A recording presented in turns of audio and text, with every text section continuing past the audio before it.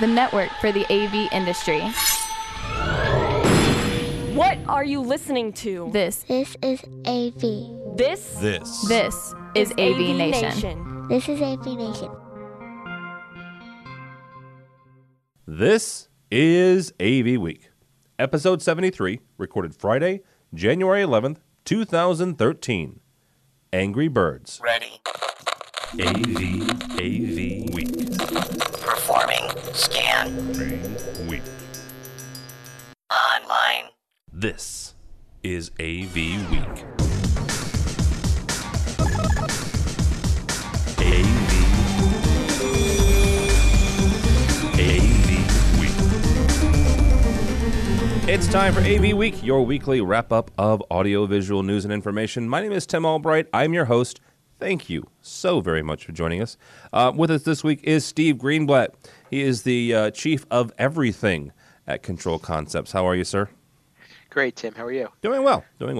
Also with us is Mr. Bradford Ben. He is the Evile genius, the application expert, not the, but application expert at Harman Professional. How are you, sir? I'm doing great. Thank you. Excellent. This week we're going to kind of not completely wrap up CES, but there was a couple things that came down the pike that were AV-centric and may very well affect us in the AV industry. You're not going to be talking about 3D TV again, are you? I am, and in a positive way this time. I still might rant on you. That's fine. I have not completely joined the 3D camp, but I got something here that I could definitely get into. Let's just put it that way. And Crestron, well, let's just say they changed the names for some people, the titles. We'll get into that. But first, we're going to talk about 3D. If this comes to us from slashgear.com, Stream TV is debuting an Ultra D glasses-free 3D with 4K resolution. Now, about 2 or 3 weeks ago, we did a show for CE Pro, the fine folks over at CE Pro. It was a 4K special, and I learned a ton of stuff about 4K, and there's a couple really smart guys on there. Bjorn was on there, Bjorn Dybdahl, Gary Yakubian, and they were the consensus was this. Somebody made the comment that 3D very well may get a resurgence and a rebirth when it comes to 4K. And somebody put it to me like this. 4K in 3D and 4K is really dual 1080p. And I can get behind that a little bit. Maybe that's half my problem is the fact that when you're looking at 3D, you kind of bust down the resolution. But the other part of this sucker that's really, really cool is the fact that it's glasses free. Now, there are some people who still can't see it because of an astigmatism or what have you. But the other issue that I've always had with 3D is the fact that you have to have a special pair of glasses. I mean, when I was a kid, there was NBC ran, the Creature from the Black Lagoon, and you had to go to the store and get the special red and green glasses and stuff like that. Bradford, I'm going to give you full rantability here. But to me, again, I am not in a grand 3D camp here, but this specific product, and if it works like it says, is it not something to get excited about, or is it really? So my thing is of course you're still going to have the issue of you're going to need content to put in there, despite the fact they're going to be able to upconvert from Netflix and game consoles and other streaming media using some of their technology.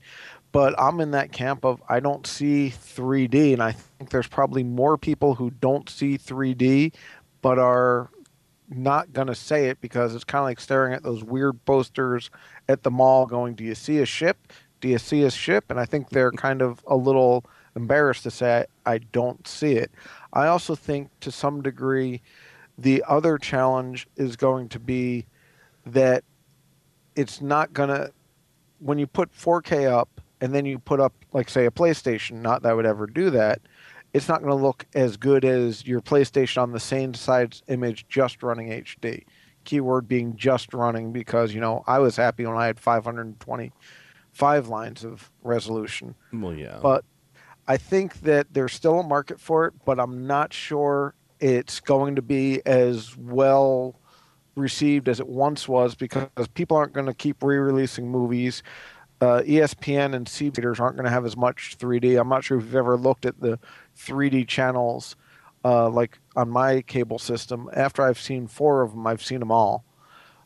So I think the technology itself is pretty cool, and I'm very interested at the 1080p, 2 of them in terms of resolution, so I think you'll get that back. But I, in general, don't believe 3D is that good, because even like I said a couple months ago on my last 3D rant, I'm sitting in the sweet spot at a Disney attraction with the glasses on, and they still can't make 3D work for me. And I think there's a lot of people who are going to have that issue, or the people who is going to end up giving them headaches or something like that. I think there are too many challenges for it. If it was truly stereoscopic and you had different images for each eye and like a cool pair of glasses, I think that, and when I say cool pair of glasses, I mean a mini display for each eye on a pair of glasses like they used to have way back when. That I could see as being successful. But a big display on the wall that costs a lot of money and might not look that great on non-3D, I'm not sold on. And I'm not sold on 3D in general, as you can tell. But part of that, it's just, I've worked on literally $1 million 3D projects when I was a contractor, and I never saw 3D. And, I'm sitting there with the guys from major 3D installers who are installing the polarizing lenses and showing me how it works. And I'm like, I'm sorry, guys, I just don't see it.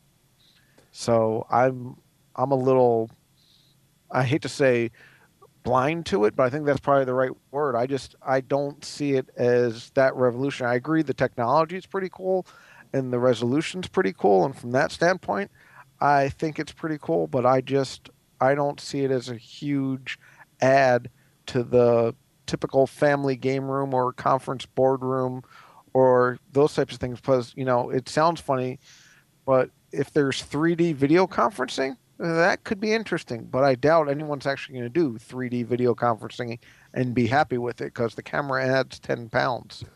Jeez, nice. Very well done. Hey, it's 3D. It's like 30 pounds. It's like 30 pounds because it's 3 dimensions. There you go.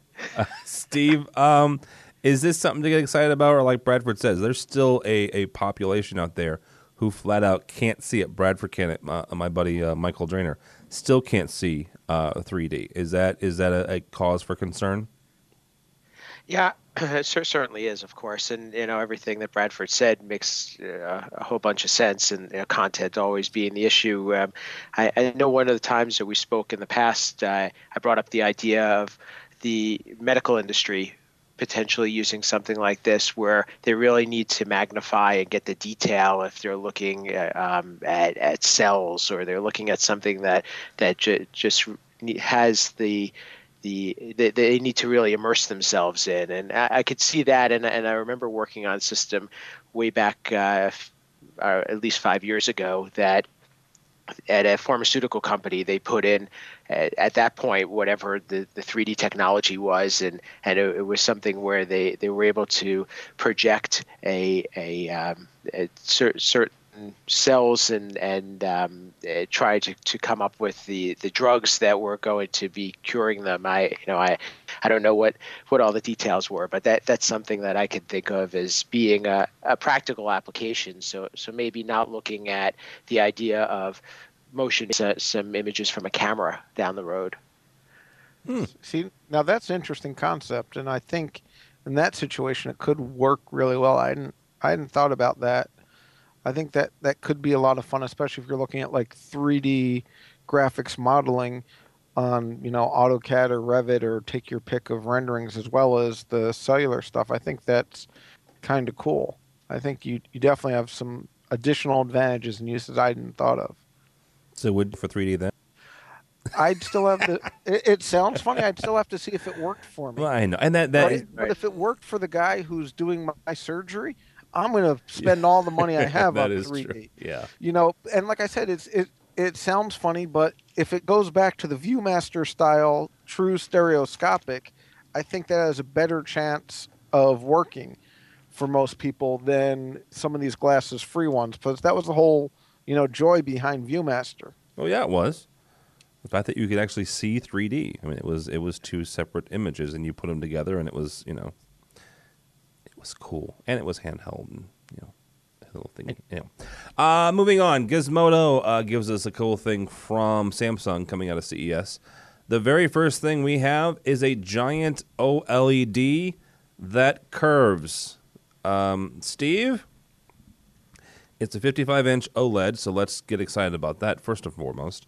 But secondly, it has some flexibility, let's say. I mean, you can't fold this thing up and put it in your pocket, but it seems to be the first step towards the OLED that they've been promising us for a few years, right?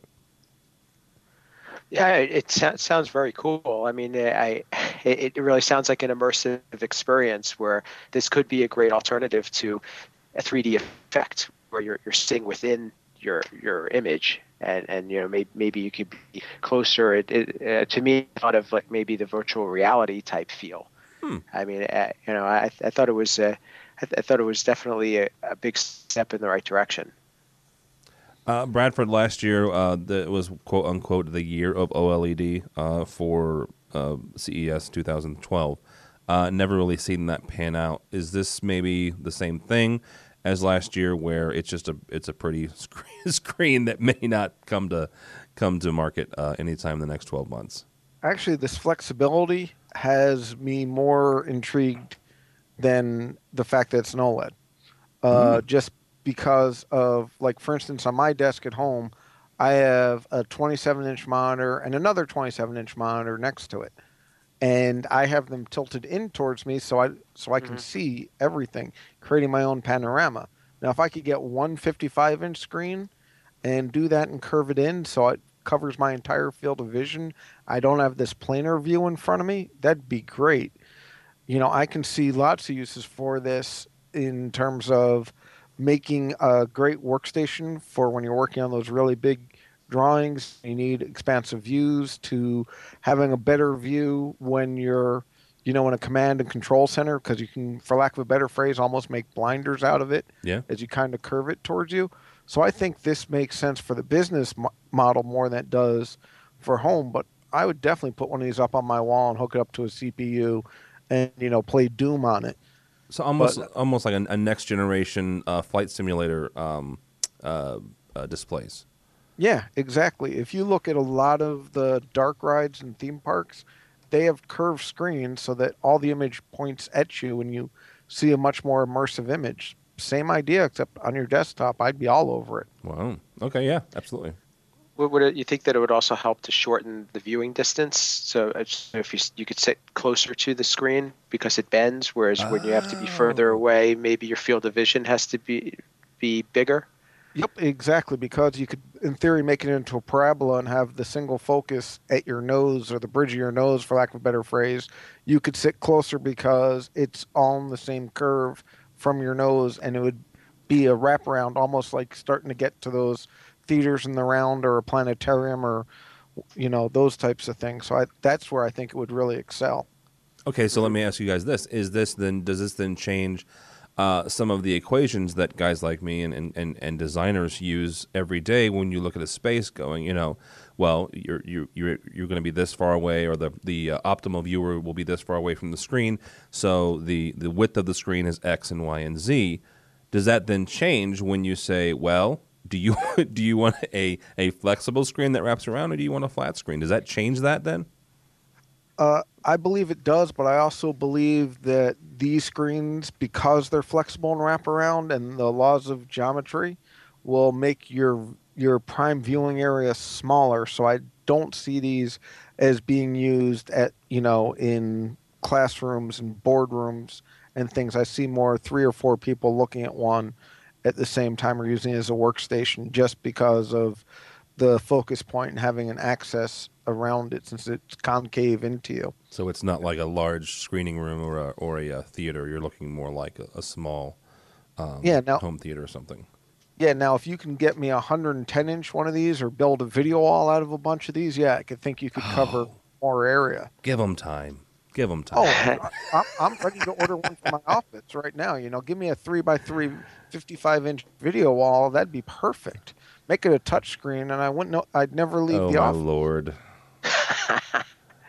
Don't You just do got it. scared a little bit, Yes, didn't you? I did. All right, let's keep talking about Samsung for a second, because something else that came out of CES this week was the fact that they also have they're coming out with some wireless connectivity, their sound bars and stuff. And it's not just Samsung that's doing this; LG is doing it, and a couple other guys. Bradford, is this kind of the next generation? Is this the next wave of things? Is this all wireless stuff? And are we concerned that we're getting rid of wires when it comes to the home? Because, well, let's be honest, there's an awful lot of traffic going on wireless as it is. I do think wireless is the next big thing for home. I think getting rid of wires in the home is actually good for the consumer electronics market, because now you can put the items where you want them, not where the wires will reach to, and not have to worry about running under the carpet, putting it through the wall, etc. It's easy and simple to put up. It's literally, I want to put my TV here and put my sound system here. Poof, it goes up. The downside to me is, I have to be careful because, my parent company makes some of these products. So, but the downside tread lightly, Mr. Bradford. Is what is the companion system and the transmission system for these, and are we making listeners dumber, for lack of a better phrase? Because obviously some of these soundbar effects use phase tricks to do the positioning. Also, as you're broadcasting audio and possibly video, you're using up that bandwidth, so you have to down convert and do compression. Also, I worry about, are you going to put latency into your signal, so now lip sync gets way off? But I think, for not $1 million home theater, but $1,000 home theater, this is a great thing, because the designers, the husband and wife, the family can go, I want to put the TV here and the couch here, and the sound bar goes right underneath it, and I can put these two speakers here that are getting the signal wirelessly. And I know this is going to be painful to some contractors and integrators for me to say, and they can do it themselves, but those are projects that they wouldn't hire an integrator for anyway. Yeah, they'd run their cables themselves. Yeah, so I think it's a good thing. I do think that the running out of bandwidth is getting to be more and more of an issue than people are aware of. But I think if it's done in the, within the existing home infrastructure for wireless and not as a second one, I think it'll work okay. AirPlay's been working great. I'll be the first to admit I use it at home and I'm amazed by it, and it's made my life a lot easier. And so I think that this, as the next step, makes sense. And I think it's something that for the industry in general is actually good, because now people want better audio everywhere. But I just hope it's good enough quality audio. And I would agree with you when it comes to AirPlay. AirPlay it's a magic that I don't understand, but I'm just glad it works. So I can explain it to you if you want, if we got a couple hours, but I know you we don't. Steve, is this a good thing? The introduction of wireless speakers everywhere and integrated into all these different systems, or are we going to be concerned about the wireless spectrum? There's always that chance that we take, and that active to begin with, and if you're thinking about the solution in a corporate environment, you do run a big risk, and I would be concerned about that. In somebody's home, it probably is a little bit more applicable. What I also agree with the fact that this is just another step that Samsung is taking to counter Apple, and I think that they're really duking it out here, and that this is just another way that they're showing that they can play in Apple's league. And as far as quality wise, if you're also if you're playing stuff from your iPod, are you going? Where is the weak link?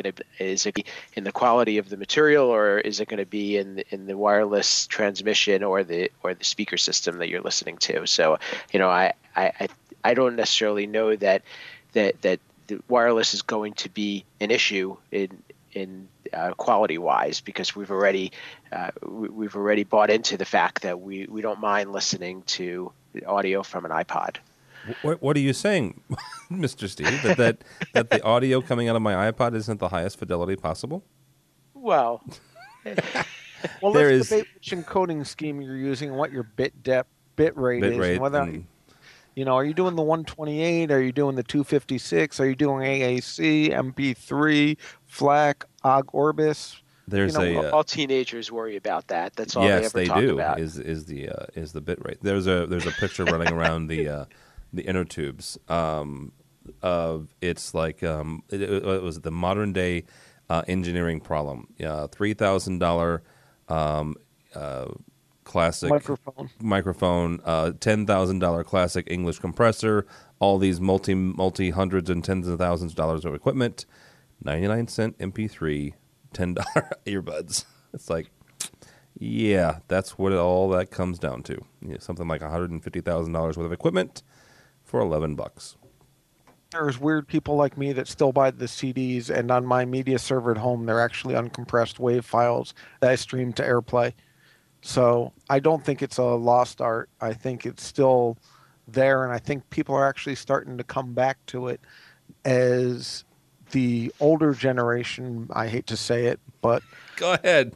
me and the older generation are yelling at these young whippersnapper kids with their MP3s and getting them to understand how music sounds better. Because it sounds funny, but like even in my car, I will listen to a CD, but I won't listen to XM radio or Sirius radio for music. And I won't listen to my iPod for music. I'll listen to a CD because I can hear that in my car. But on an airplane, I don't care. So I think people are actually starting to care. You look at the Beats by Dre coming along, the Bose noise canceling headphones. It's almost becoming a symbol of I can tell the difference and I know this is better. It's kind of like buying the $20 bottle of wine instead of the $5 or $2 chuck. I think there's a certain amount of that going on. But I also got to give Steve credit. I hadn't thought about using this in a business environment, the wireless stuff, and I'm not sure if I would, just because I'm so paranoid in the business environment of always being hardwired, because you have everyone with iPhones and iPads and Androids and Newtons and Leapfrogs and stuff. Did you say Newton? Yeah, I've seen if you were paying attention. I'm sorry. Would you like me to throw in BlackBerry Playbook, or is that too far out? Also? No. The Newton is more historical than the Playbook. You might as well said Palm Pilot while you're at it. Because it has an infrared remote on it. Oh, they did, didn't it? It was awesome. I loved my Palm Pilot. I'm sorry. All right, let's move on. Cedia has unveiled. You know what? Cedia's come out with a couple of really cool white papers here in the last couple of months. They've got one about home cabling requirements for the modern home. And Steve, we'll kick this off with you. Is this something that we needed? And is it either past time or is it right on time when it comes to getting everything cabled?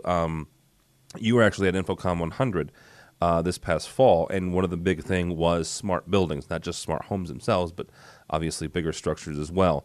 Is this something that we can kind of, in conjunction with the smart building move, follow these guidelines and say, you know what, guys, here's a blueprint for you when you're either building brand new or you're doing a rehab. Here's something you need to keep in mind. Well, yeah, I know that there's mixed emotions about standards but I do feel like guidelines and best practices are a good thing, and I feel like it does legitimize what we do, and it does separate the do-it-yourselfer or the hobbyist from the professional, having these guidelines and demonstrating to people what we consider to be the right way to do things. It gives us some legitimacy for sure. Mr. Ben, are white papers in general a good idea, and specifically talking about going back to the residential for a second, getting these guys up and running when it comes to almost commercial quality infrastructure for cabling? Actually, I think it's a good idea. I think having someone who says this is the best practice and having the ability to come in with a level playing field and kind of here it is, this is what you need to have a wired house in the 21st century, I think is good. I think it's a good thing for the CES industry in general, just because now the house itself can support more. And kind of like going back to the wireless speakers, if you have wire everywhere and you have the right wire everywhere, you can do a lot better. Also, it sounds strange, but I think it's actually going to have an impact on the resale value of the houses. When I bought my house around 6 years ago, that was one of the things they were touting, was the Category 5 wiring everywhere and all the video drops and all that to make it, technology friendly. Unfortunately, they put splices into a punch down block, but it was Cat5 cabling, and I think it's a good thing. I think having best practices, I think CEDIA embracing this and getting out in front is good, rather than waiting for there to be a hodgepodge all over the place. Yeah. The nice thing about standards is there's so many to pick from. You and Kevin Iselli, brother. Yep. You and Kevin Iselli. All right. You are listening to AV Week. Thank you so much for doing so. That gentleman there is my evil genius friend, Mr. Bradford Benn from Harman Professional. And the other gentleman is Steve Greenblatt from Control Concepts. A couple years ago, I was introduced, actually, a friend of mine who knows that I work at a college and we install our own equipment. So, I have some level of expertise, I guess, when it comes to designing systems and putting them in. And he calls me up and says, "Hey, have you ever heard of this company? It's a new projector." And I'm like, "I've never heard of this company before in my entire life. Let me find out more." And that was my introduction to BenQ. Inexpensive, but from what I can tell and what I've used is top quality projectors. And this week they came out with flat panels. And so here's my question, and Bradford, we'll kick this off with you. It's not so much about BenQ, it's kind of about BenQ, but we're going to kick it off a little bit more. Is there a large jump to go from, hey, we make projectors and make pretty darn good ones, to, hey, we make flat panels? And the reason I'm asking is because some of the stuff in here is not what you expect in a typical flat panel, and the price point was not what I expected when it came down to it. You've got it's a touch screen. Let's start with that, and the price point is actually more expensive than some of their projectors. So, is this something where we see BenQ moving beyond their core competency, or is this a natural progression for them, I guess is the best way to put that? I'll kind of address those couple of questions. I think it's a natural progression. It is a move off their core competency. Building a small panel that goes in front of a projector lens and is translucent, I'm not going to say it's easy, but that's what they're good at. Yeah. Building a big panel that goes in front of, or emits light on its own, that's a little bit more complex. But I think going to the sizes they're going at, they're actually looking at replacing some of their smaller projectors with this and making them into smart boards, especially with the touching technology. I'd be surprised looking through all the features. The one that surprised me is, okay, so you have this sensing touch technology that gives you all this stuff, is that there's not a built-in, and maybe it comes with the app and just didn't say it in the article from AV Network, that there's a way to use it as a whiteboard and do your presentations on. Because I know if I was presenting and I could stand in front of a 66-inch screen and draw on the screen instead of having to use the little highlighter in PowerPoint or Keynote, it'd be a lot easier. And I think from that standpoint, it makes sense. I do think it's a natural progression from a business standpoint, because the IT guy at a company is going to go, I have 10 BenQ projectors throughout the facility, and those are working great, and I need a flat panel for the CEO's office. I'll buy him one of these. So I think it's a good business move. I do agree it's outside of their normals, but they've made flat panels before. It just wasn't as well known. Oh, okay. Well, there you go. Were those touch as well, or no? No. Okay. We had one in the Crown truck many years ago, and it was fine. Well, see, you make a good point, Bradford. And Steve, we'll kick this out. We'll go with you with this. I didn't think about the fact that they might, kind of replacing their smaller projector market and I would be surprised if there wasn't some sort of app either already built in, they just didn't have it in the article, or maybe coming down in the next year or so. Steve, is this, like Bradford said, just another natural progression for BenQ? I was liking the fact that they didn't just go with the regular display. The fact that it has value add and it's unique and different and serves a purpose and provides a potential solution, to me was intriguing. I also looked for the mention of software, and the only thing that I picked up on was that it says when paired with Windows 7, which also was kind of weird, because wouldn't you think that Windows 8 would be a little bit more interactive and would be a natural fit more for more this? appropriate? That's what I was thinking. Yeah. And what I've started to see a lot more of is that these types of displays are on all the, whether they're doing them real or they're simulated, but I see them on sports shows and newscasts where they're touching the screen to bring up different stories or different graphics or dragging things, and I really think that touchscreens are becoming natural to everybody now. So to me, it sounds like they're looking for a niche, and perhaps they found it. Well, and the election cycle that we just all went through in the U.S., every political pundit had some sort of touchscreen where he could, manipulate the different states and the different maps and the different, this is blue, this is red, this is purple, so. The other thing that did surprise me about this, just to follow up a little bit, is it does picture-in-picture, which I think is pretty cool and great for video conferencing.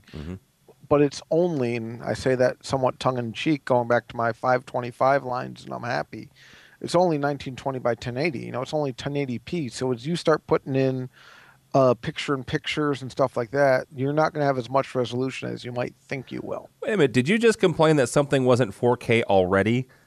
No. I complained that wasn't 2200 by 1600. Oh, okay. So I'm like, good Lord, it's not even really matured yet, and we're already. And part of it's because, like on my monitor at home, it's 2280 by something, I forget. But so I can put a 1920 by 1080 screen in there, and then two smallers. Okay, I got you. Next to it. So like now, I have my picture of Steve and you in one corner at the normal resolution. They want to do this like for video conferencing and stuff with the picture-in-picture. I would think they'd have higher resolution. What picture do I have now on Skype? I've forgotten what I put up there now. It looks exactly like you. It says AV Nation on it. It's kind of blue with the map of the world. Yes, that I am blue. Yes. Yeah. At one time, I had it was a really cool picture. It was all 6 Star Wars. It was a picture of all 6 Star Wars all put together. It was really cool. So. Oh, I thought that was the AV Nation team. Yeah. Think about it. And George's Darth Maul. Go ahead. Angry Birds Star Wars edition on the BenQ panel. Oh, brother, I would be so there. I've got it on the iPad, and it's Yeah. Man, have you done iPad AirPlay TV to your big screen TV so everyone can watch you play? I have not done it with the game. No, I've done it with other things as well. But I've not done it with that. I'll have to try that. It's not that because people laugh at you and tell you how to do it better. Well, I have a 6 and a 4-year-old. They already do that anyway. So, all right. From HomeTheaterReview.com, Steve, I'm glad you're here because we're going to talk about Control. The article is Goodbye Universal Remote. Hello Control app. A couple 3 weeks ago, we were talking, and I made the comment and the question really, and so I'll kick it off with you with the same question. Are we getting away from the basket full of remotes and going to the app, the smartphone full of apps when it comes to home control? Yes, it's a short answer. Next. And I think that the reason is because everybody needs an app to be relevant. So I think that's what puts a manufacturer on the map. I think that's one of the first questions that somebody asks is, do you have an app for this? And I think that there are apps that are very practical. I have Sonos at home, and I love the app on my phone because I pick it out. I take it out of my pocket, and I pick what I want to listen to. And if I need to change the volume, I can do that, and then I put it back in my pocket. And so things that are activity based like that, I think that apps work great for. But I know that the article goes on to talk about, would you control your home theater, or would you want to watch TV using an app on a smartphone? And I think that's questionable. Bradford, is Steve right? You haven't to be relevant. You almost need an app at this point. Yeah, I think it's table stakes, but I actually disagree with Steve in that I use my TiVo app to watch TV all the time because it's easier and gives me more control than the on-screen guide does. So I can look at what's in my shows, look on the guide and all that stuff without it having on screen, or actually type text in, as well as using it to control an Apple TV in the remote. So I'm using my iPhone and iPads all the time to control my TV and my home theater in real time. So I think it's a huge thing. I think people are expecting it. The other thing that I'm very surprised about, but has been very successful, people lose the remotes and forget how to use them. As soon as you put it on an iPhone, they understand it immediately and they don't lose it. No. Unless you lose your phone. But that's why Find My iPhone's there. As soon as there's Find My Remote. But the biggest problem I've seen with it is something that I did to my wife that might have gotten me into trouble. Oh, no. Is because it's all Wi-Fi now, I can be in the basement and change the channel in the living room. You didn't, did you? Yeah, I did. It was an accident, though. But you know, on purpose. Anyway, because we have more than one TiVo, and they all show up on the network. And I think that's going to be the downfall to them, is people messing with each other. You know, kind of like the slap fight we talked about many years ago with the Xbox Connect for just to control your home theater. Yeah. Now it's going to be Wi-Fi fighting to control the home theater. Dueling apps. Yeah. So I think that, but I do think that having a bi-directional communication to your wireless device is a great thing for the market. I think it's a great thing for home automation, and I think it makes people feel better about it. No, I agree with that. I just recently purchased a new receiver. It was a Panasonic, and one of the first things I did once I had it hooked up was I downloaded the app. And actually, I was a little disappointed. I downloaded the wrong app first, and I'm like, holy cow, this thing does everything. And then I figured out I downloaded the wrong one, and once I got the correct one, I'm like, oh, shoot. Doesn't do nearly half as much as the first one I downloaded did, so, oh well. What are you gonna do? And the good news is that it's possible that they could upgrade firmware and upgrade the app, and you can possibly do more. The question that I have is, do apps simplify? Do apps provide what a control system is supposed to simplify the operation and provide a better user experience? And I think for us, being technical, the apps serve a great purpose. But for the non-technical people, are apps a good solution? I give it 50-50 because I think, and I have not used the Harmony approach, and I'm using it as an approach, not as, the product, because they do have the iPod app available for it of a, macro-based and has the situational-based rules and stuff. I haven't done that. Like you said, I'm a technical person. Right. That brings up a good point, actually, about the Harmony. Let's just call it the Harmony solution, right? Harmony, if you're not familiar, it's one remote, and you program it through your computer, and it has several different IR commands, and you can just get rid of all the rest of your controllers and have one simple solution for that. Do these apps put that sort of product in jeopardy? Because whether you're talking about my Panasonic or the TiVo app and this, that, and the other, or you have somebody come along, a third party, say, and they do something similar to Harmony, only instead of doing IR commands, they're cobbling together, Bradford, you have a TiVo here, and you have a Panasonic TV, and you have a Sony this and Sony that. Okay, so he cobbles everything together under one app and commands everything from there. See, and I actually have looked at this because even though I'm cheap, I still look at it. I think there's still a market for the Harmony app and the Harmony hardware. When I say Harmony hardware, if you look at my house at least, I need Bluetooth for the PlayStation, IR for the AVR, and Wi-Fi for the TiVo, and IR for the TV. So I'm still going to need a piece of hardware to bring that all together for the Harmony model. So I think that there's still a place for it. They just have to change their hardware base from the emitter and the control surface to selling the emitter and then selling the app as the control surface. Yeah, okay, that's valid too. All right, gentlemen. Last but not least, this came down the pike about a week ago or so. Capes. Dun, dun, dun. For some reason, the Superman theme goes in my head. Capes, if you don't know what that is the Crestron Authorized Independent Programmer. They all have to change their cards now to say Crestron Service Providers because Crestron has changed the name of their independent programmers. That whole system is now called Crestron Service Providers. Steve, Capes are about 10 years or so old.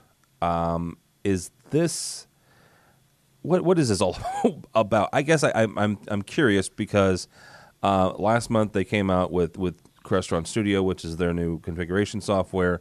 Last year they came out with the Core 3 processor. Is this just all part and parcel of them redoing and remarketing things, or what's up with the name change?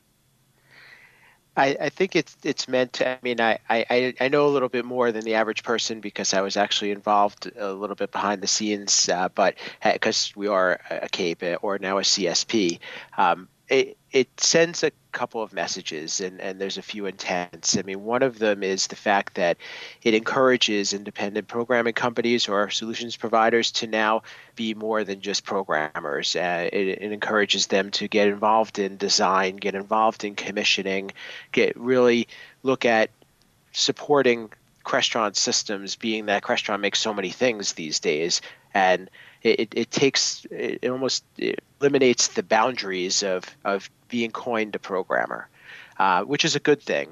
And it's something that we've looked at as, because the opportunities have been there, and there are, I think the traditional ways of doing projects have changed, and we are able to sell our services directly to a technology manager or a consultant or an end user.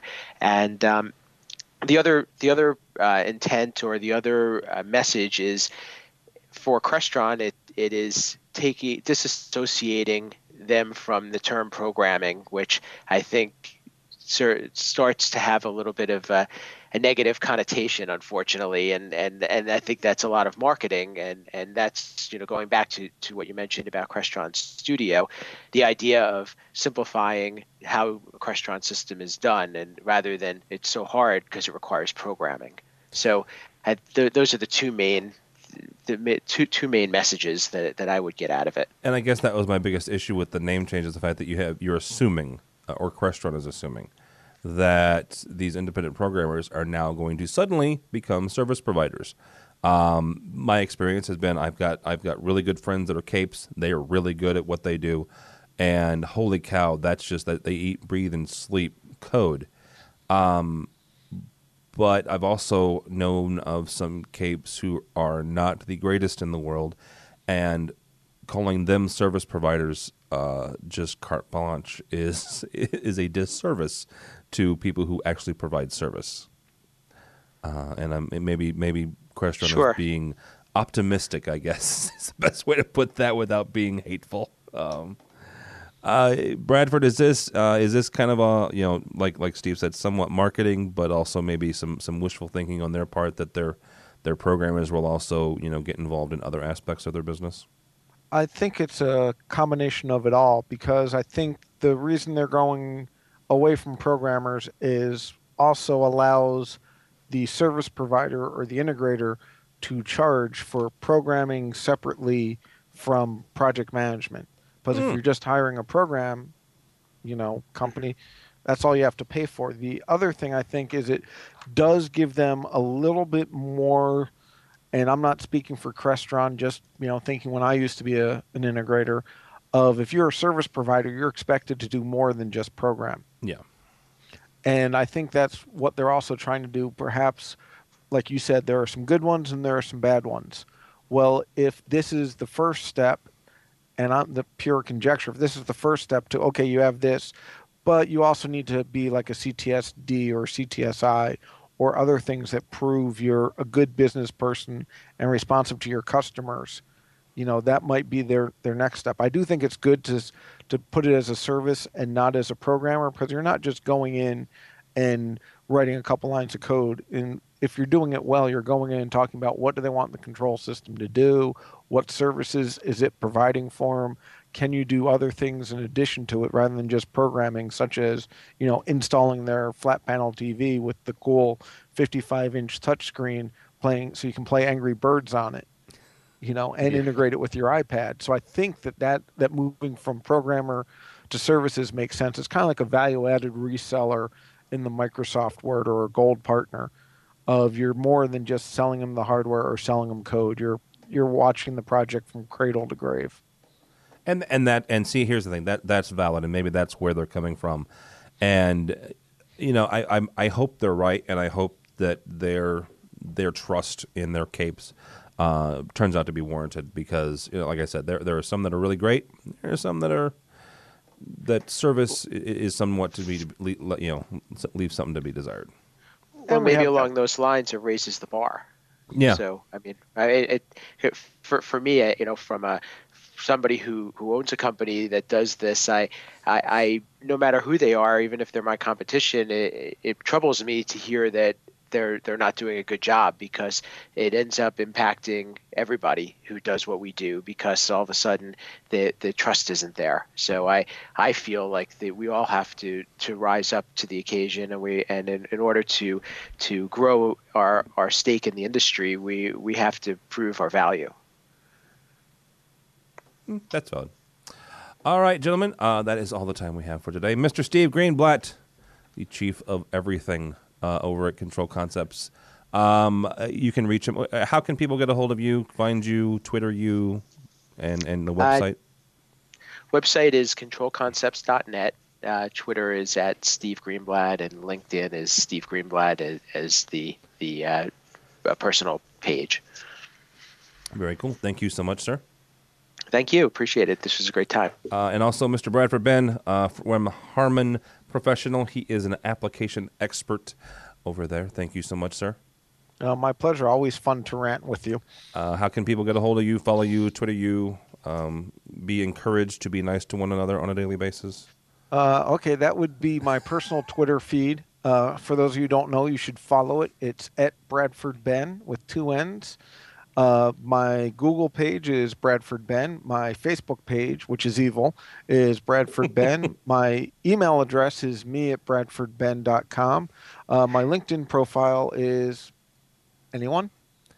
Ben Bradford. Nope, it's Bradford Ben as well. If you want to find me at the office, it'd be bradford.ben@harman.com. Oh, see. Had to trade. Corporate IT strikes again. Yeah, they did. Is that your middle name, Dot? Yes, it is.